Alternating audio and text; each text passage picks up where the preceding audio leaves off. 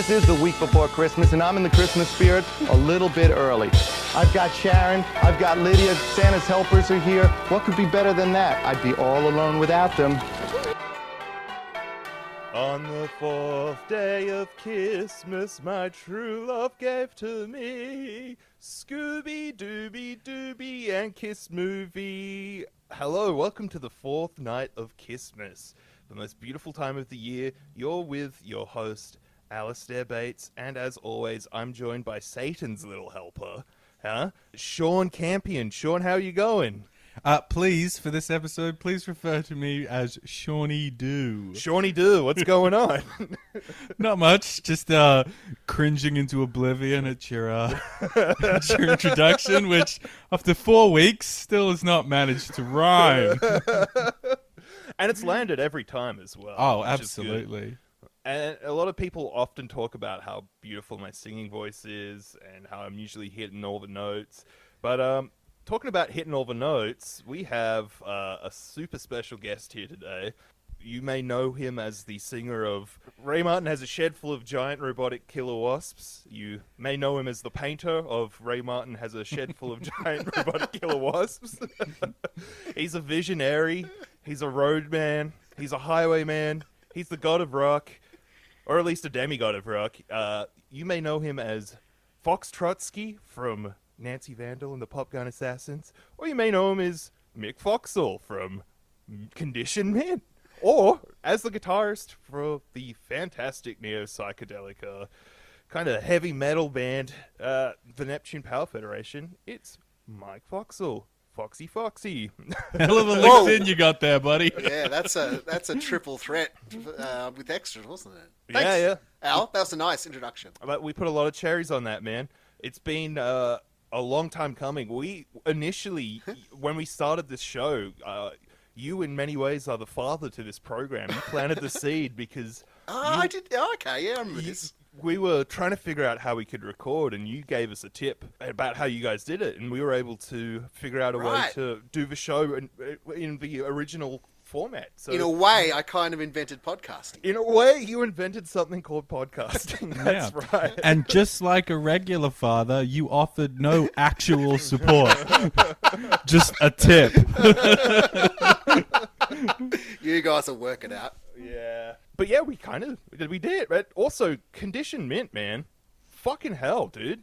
It is, without a doubt, I was talking to Sean off mic about how it's just song exploder, but not shit. Like, you pull apart some of these, you pull apart classic songs that I've heard my whole life, and I just never noticed a certain thing about them, you nice. know, it's like, oh, that hand clap. I never realized that was off just that little bit to really give it that extra bit of shuffle.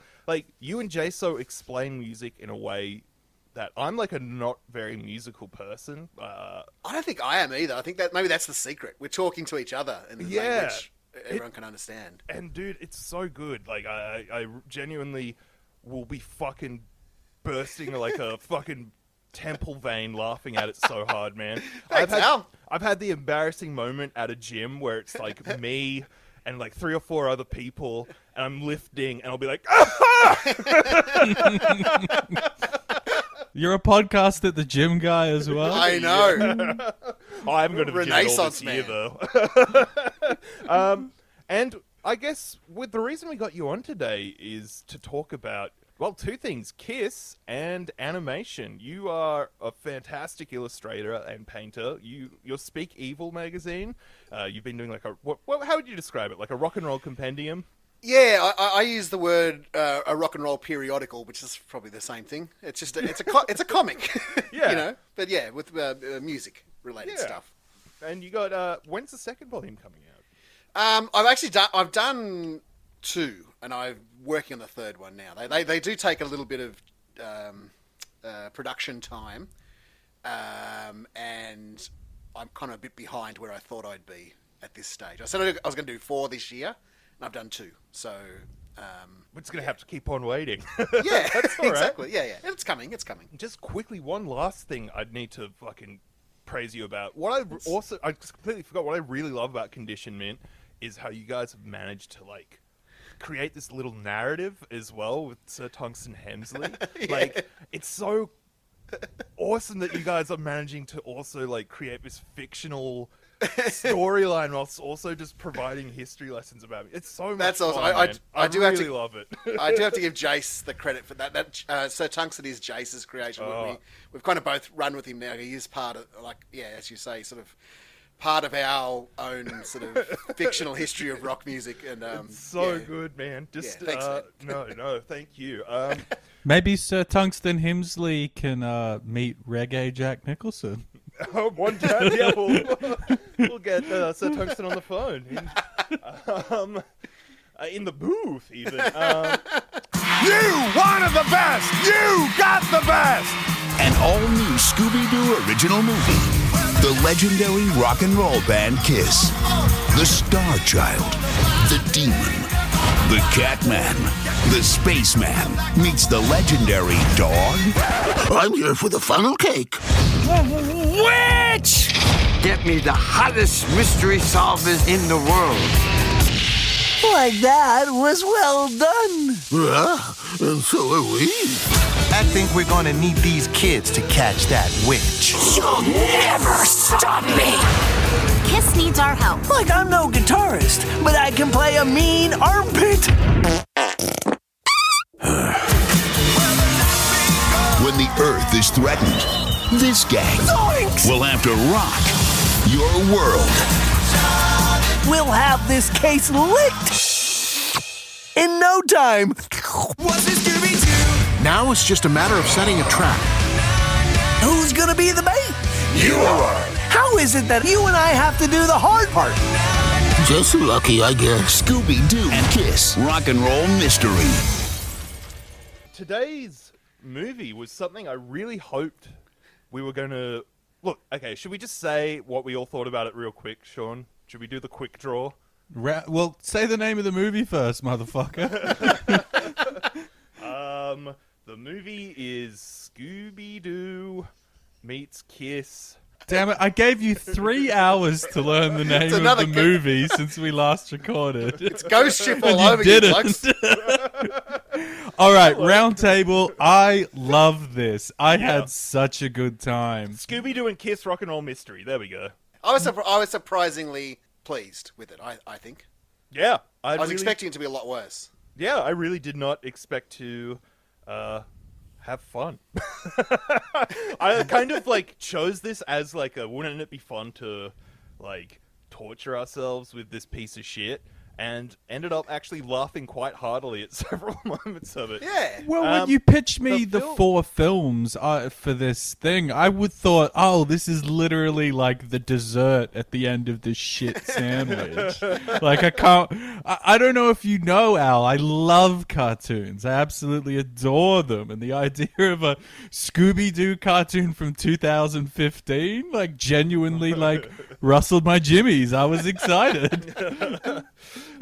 So I guess the plot is pretty standard Scooby-Doo fare. The Mystery Inc. team are, they're looking for ghosts and shit. They're also dressed up as Kiss. I really don't remember a whole lot. I was telling Sean that I was actually like quite stoned watching this over a foam roller, just going whoa. Would you like me to tag in on this one, Al? Thank you. Okay, so exterior night theme park. We get an early cameo from Kevin Smith and Jason Mewes, Blunt Man and Chronic. I am the Clit Commander. As 2 carnies fixing up a roller coaster, only to suddenly discover that they are being led afoul by the Crimson Witch, who is our villainess for the evening. Cut to the Mystery Inc. team, those meddling kids. We got Fred, we got Velma, we got Shaggy, and we got Daphne. I always forget Daphne. Even Daphne forgets Daphne. I was pretty excited to see that Matthew Lillard returned to the role of Shaggy. Yeah, apparently he's just Shaggy forever now. That's fantastic. Can we just talk about how incredible his career has been? So, like, he starts off Hackers, Then he's got Scream, and like his performance in Scream is one of my all-time favorite horror movie performances. After that, he's Shaggy forever, only to just dovetail out to be in Twin Peaks season 3. Yeah. That's fucking the greatest career in Hollywood. And I think he's responsible for one of my favorite lines in anything ever. In the Twin Peaks episode where his head explodes and David Lynch looks into the car and goes, "I think he's dead!" This film, it's such a weird crossover of things, but, like, it just makes sense as a concept. Like, I was just like, oh yeah, of course Kiss are in a Scooby-Doo animation. And what I found out researching this isn't even the first time they've teamed up. There's a 2002 episode of a Scooby-Doo cartoon called What's New, Scooby-Doo, in which Kiss appear in a Halloween episode for much the same kind of thing. They help. Yeah. So basically, there's a theme park called Kiss World, which is kind of like a very loose tie-in to the fact that this is kind of playing with the Phantom of the Park kind of mythos a little bit. Mm-hmm. And and it's been closed down due to the fact that this ghost has turned up. But the theme park owners are worried that they're going to lose all of their money because they've got a massive Kiss concert planned.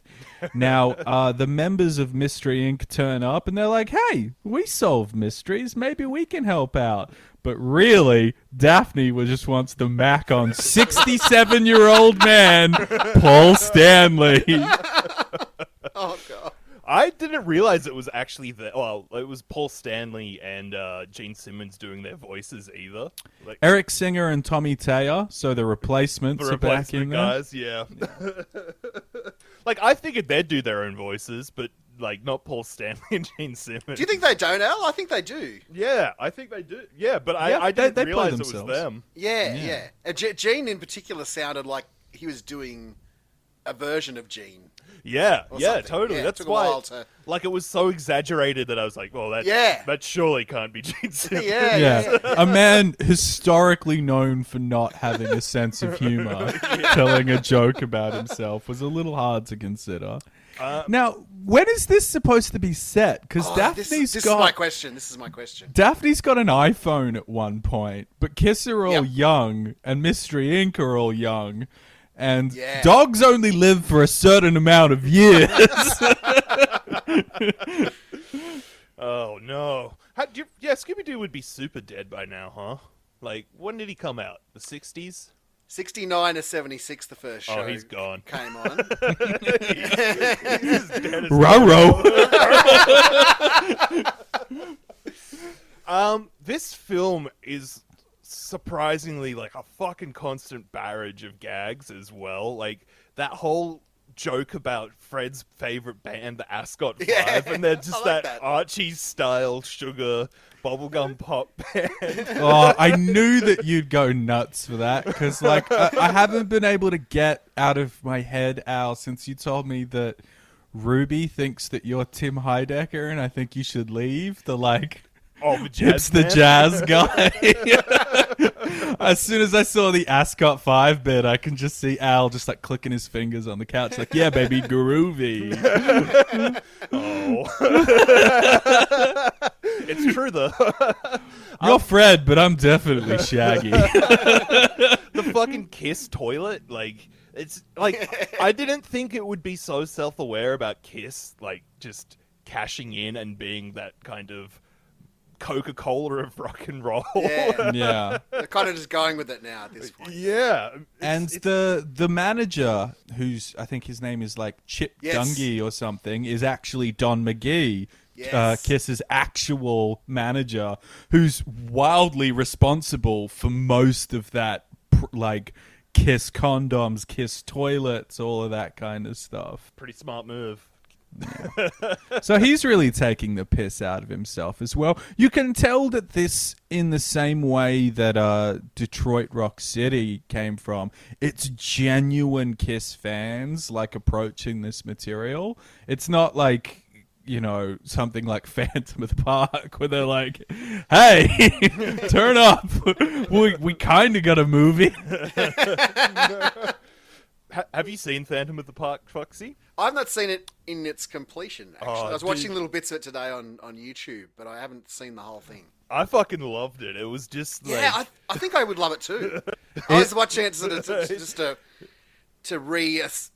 familiarize myself with some of that bad dialogue and stuff, to compare it to Gene and Paul's current day acting. But I kind of got sucked into it. I thought, this would be legitimately awesome, I think. Yeah. Pretty fun watching All right, Ace counterpoint. Frehley do karate to your counterpoint here. It is barely a movie. It is unwatchable. Yeah.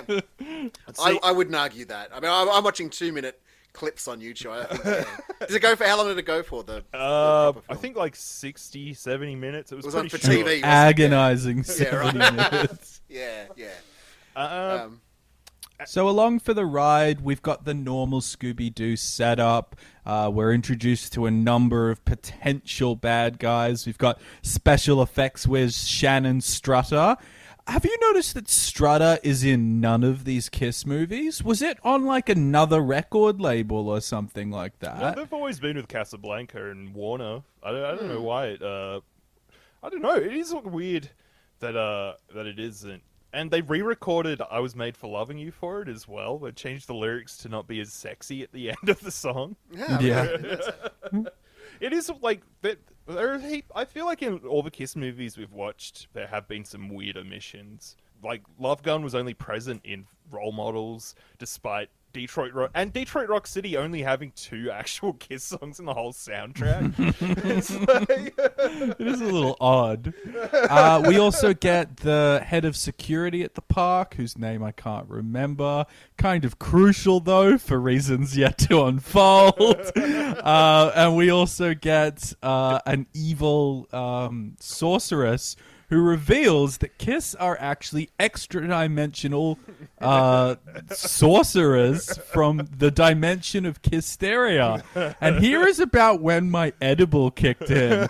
And hoo boy, was I in for a treat, as this movie completely hits the fucking stratosphere as it turns into this like cartoon version of like Jack Kirby's Fourth World and New God saga, starring Kiss, set to I Was Made for Loving You. It's truly incredible. I love that bit, yeah. I would watch a whole series about Kissteria and like just like all the people, all the different Are they a species? I think Kiss is a species. They're like some kind of like extra-dimensional like gatekeepers that... all of it reminded me of... Do you remember in like the mid to late 90s, they did like a cash-in on the Mighty Ducks sports franchise? Oh, yeah. Where the Mighty Ducks were actually like a species of like half-human, half-duck creatures that come to Earth. On the road to glory, ain't no turning back.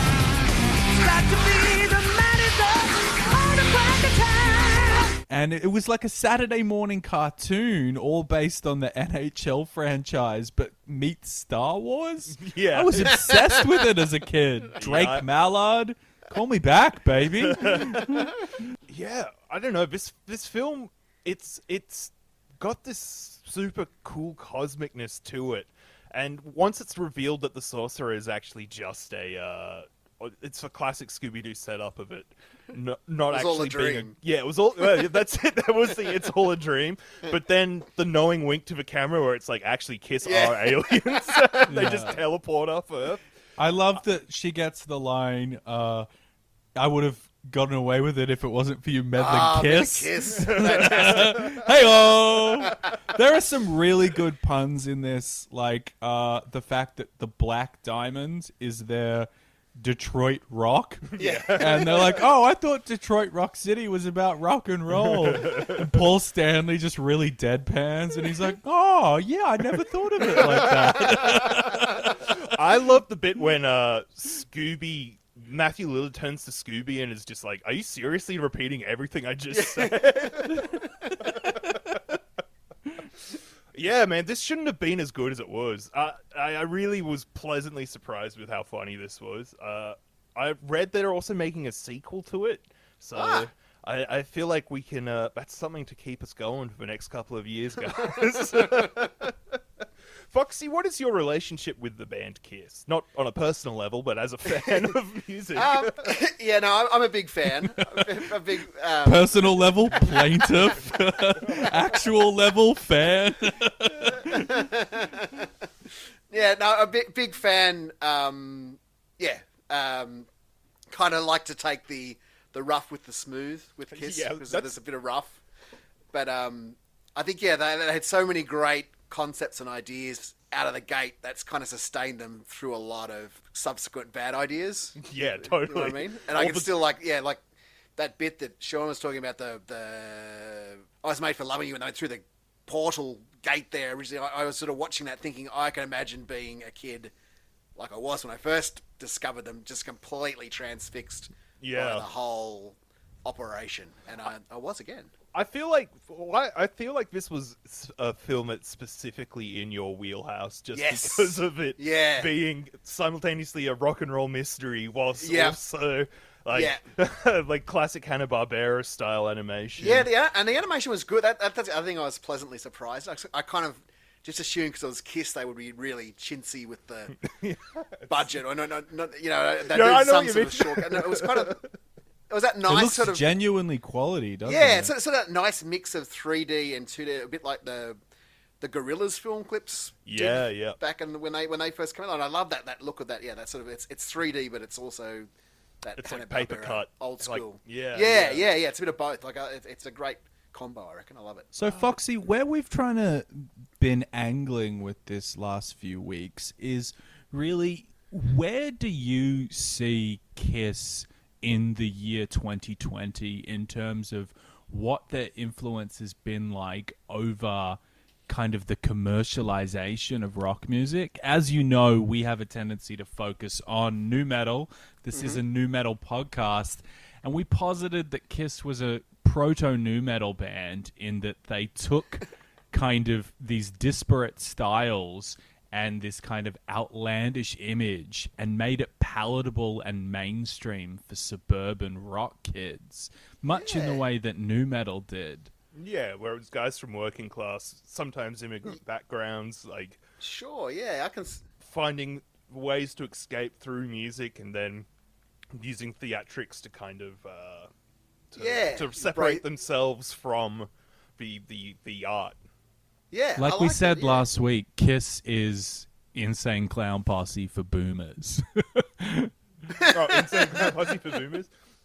But I feel like, I think we said on like the second episode, I feel like modern music fandom wouldn't exist without like Elvis, the Beatles, and Kiss. I feel like Kiss really laid down the foundation for merchandising in general. I don't know. Yeah, and also just the presentation. I think like the choreography and the all of the the light shows and all that sort of production, that non-audio production stuff was very much their kind of they were at ground zero of all that, I think, and sort of set a lot of the rules up for the I mean, certainly for like what immediately followed them. I'm not sure how relevant it still is now, but I mean, they set a lot of those rules up, I reckon, with their like they definitely were the playbook that something like the hair metal era would have followed. For sure, and then I think their influence was definitely felt as far right back into, say, nu metal. But I was talking about this with my girlfriend Erin about how Gene Simmons and Paul Stanley, they would have been the Post Malone of their era, like this kind of like larger than life cartoon style rock star characters. I remember being like a kid and just hearing about them and seeing them and just being like, these guys are going to be playing some fucking far out shit, and then just being super shocked that it was Beatles with a bit more overdrive guitar. Just really kind of weenie in parts. Yeah. I think that I know a lot of my friends that sort of lean towards the heavier music kind of have always, I mean, not all of them, but a lot of them have treated Kiss as a bit of a joke because of that sort of, once you sort of hear it. take the mask off, or even you sort of you marry the presentation with the sounds. It's there's kind of a bit of an incongruity there, but you kind of got. That's why I sort of said at the top. I think you really got to embrace all of that, like all of the sort of the phoniness and the what's genuine about them. Like there's good stuff in there. And I think you guys did an amazing analysis of Kiss on Condition and I think you guys raised a really good point where they are literally kind of a Marmite band, where it's like either you love it and get that it's like a weird yucky taste, or you hate it and think it's a weird yucky taste. Yeah. It's not helped by the stuff they're making fun of in this film. You know, it's based on genuine, greed and over commercialization, all of that stuff. That obviously turns a lot of people off them from the get go, no matter what they sound like. You kind of got to live with that as well if you're into them. Yeah, I think they're also kind of maybe the like they're the poster child of kind of pull yourself up by greed. Yeah, pull yourself up by the bootstraps capitalism, where it's we did this all by ourselves, so what's stopping you from doing it? They fucking they love that shit. They love. It's funny you mention that, Al, because in between episodes, I was doing a bit of research to find the episode of Gene Simmons' Family Jewels in which Morris appears. And I accidentally stumbled upon an episode that was released directly after the global financial crisis, in which Gene Simmons had quite a lot of his fortunes wiped off the stock market. Jesus. And some of the stuff he was saying, and it was just out of control. Times are tough for honest men and women. But these are the days that make us who we are. You guys are the real heroes, and I salute you. You think I became a global success in a day? My mother and I came from nothing. That's my mom. And we clawed, we scratched, and we climbed our way up to the top. That's the American dream. That's the American ideal. You think a little hiccup on Wall Street is going to stop me? Think again. I am the American dream, and I'm taking all of you with me. Oh, yeah! And I mean, a lot of his, attitudes towards his actions really comes from this kind of, first-generation immigrant background. Sure, where he's I will cut, I will scratch, I will scrap. He really, but he got to a certain point where he never had to do any of that anymore, and he kept doing it. He kept this mentality this whole time. Familiar story. Have you guys watched, this might be Paul Stanley on Joe Rogan having a whinge about how no one thinks Kiss is cool anymore? Nothing makes you cooler than whinging about not seeing cool. Yeah, it's on Joe Rogan, no less. But he's literally I have not seen anything to do with that sentence, He's literally just doing the, we're no Radiohead, sure, these guys may be depressing, but whatever, man. It's just, I don't know. I just don't understand. You pointed out, Sean, how they just have the least sense of humor. They can't make any fucking fun of themselves. Which is why this movie was so refreshing. Yeah. That this was the only time in this whole 4 Kiss films have we seen a time where Kiss has actually made fun of themselves. And yeah, for sure. It took till 2015 for them to be able to laugh at the fact that there are Kiss toilets. You can buy a Kiss toilet. Yeah. I had a Kiss shower curtain for 3 or 4 years. Oh, nice. I remember that. Yeah. You're probably laying on the floor of the bathroom throwing up. I guess animation-wise, this is really kind of the way it was animated really reminded me a lot of the great Adult Swim cartoons, like Mike Tyson Mysteries and Venture Brothers. And I feel like the tone of the script is really similar. It's like so fresh and also It's super like a throwback. self-aware Hanna-Barbera cartoon, just like Yeah. Venture Brothers was. Yeah, it's exactly. fantastic. And right down to, like I was talking about earlier, all of the Jack Kirby influence design over Yeah, the definitely. Elders, Kisteria, the giant flying car, and the Crimson Witch is ripped straight off Big Barda's design. It's amazing.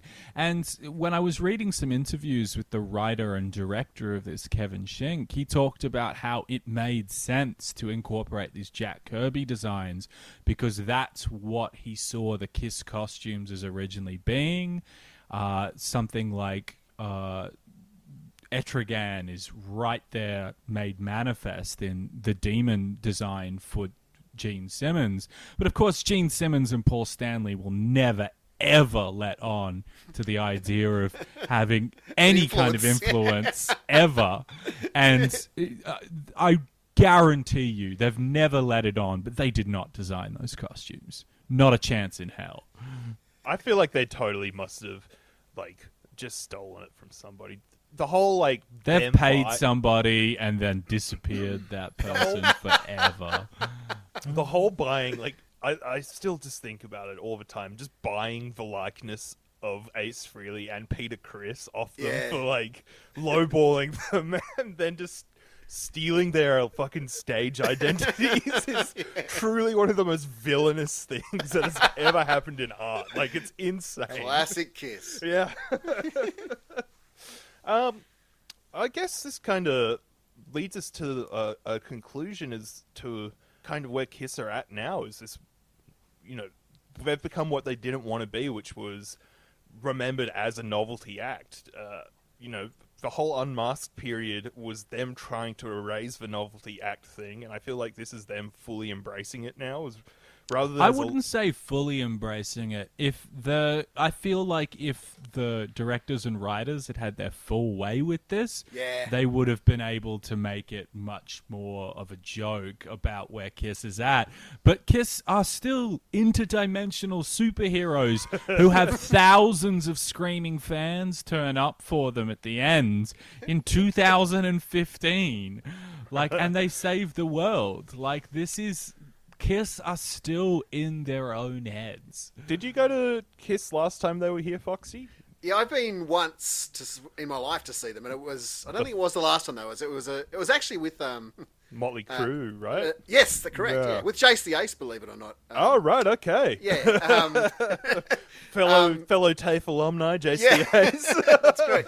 Yeah, but it was really good. I only went there because someone had a ticket that they wanted to sell at the last minute, so I sort of went that sort of late in the piece. But yeah, really enjoyed it. Yeah, so, yeah, it was they good. were sick. I saw that tour as well. It was like Thin Lizzy and Motley Crue. Yeah, that's right. Yeah, and, yeah. The, like no original members of Thin Lizzy. And Yeah. Vince Neil had put on heaps of weight, so was literally just like walking across the stage and stopping to like get a breath. Yeah. He was sort of the sort of comical mirror to Kiss. I thought, you know, that Kiss looked kind of okay because he got the makeup and, you know, you're far enough away, it sort of looks like the real Kiss. But Motley Crue looked like old guys struggling around in their leather pants.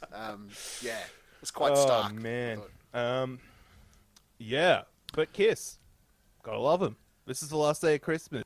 Yeah, absolutely. I have a final bit of housekeeping. In the final research for this show, I was able to track down the fabled episode that friend of the show, Morris Coffey, supposedly was supposed to appear in. And I watched all 35 minutes of that episode of Gene Simmons' Family Jewels. Only, unfortunately, listener, to be greeted with no appearance by Morris Coffey. Oh, no.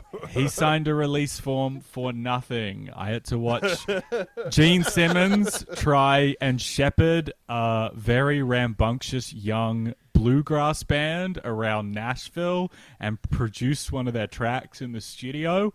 It was truly agonizing. Foxy, thank you so much for coming on to talk about Scooby-Doo Mystery Kiss Tour Rock and Roll. Insert title. It's a pleasure, Al and Sean. Thank you very much for having me. You're welcome. we'll next Christmas, man. We'll get you back on to carve up the turkey. Hopefully we've got yeah. Hopefully Scooby Doo Mystery Kiss 2 is out by then. Jesus Christ, Al. It's a lot of words together. There's like In your defense, there are a lot of words together there. Yeah. Thank you so much, Foxy.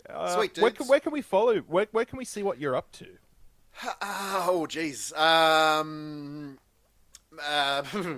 Theartoffox.com is my personal website, but that's mostly my art stuff. If you're interested in the Condition Mint podcast, just type that into podcast thingy listening. Computer. I can't recommend Condition Mint enough. Everybody, Thanks, dude. please listen to it. It's one of the fucking funniest things I've heard, man. Shawnee, what have we got for next month's Patreon? We have a very special Christmas present for everyone that will be released in the final week of December. Stay tuned for that one. It's from the very bottom of our hearts. And then for January, we have Funky Monkey Friday. Every Friday, we will be reviewing the worst reviewed iterations of the Planet of the Apes franchise. Oh, wow. Which Mark I'm looking Wahlberg forward starting... Oh, yeah. Starting Absolutely. Alrighty, well, Merry Christmas, everybody. Merry Christmas. Kiss. Pull the trigger on my love Merry Christmas. gun. Kiss.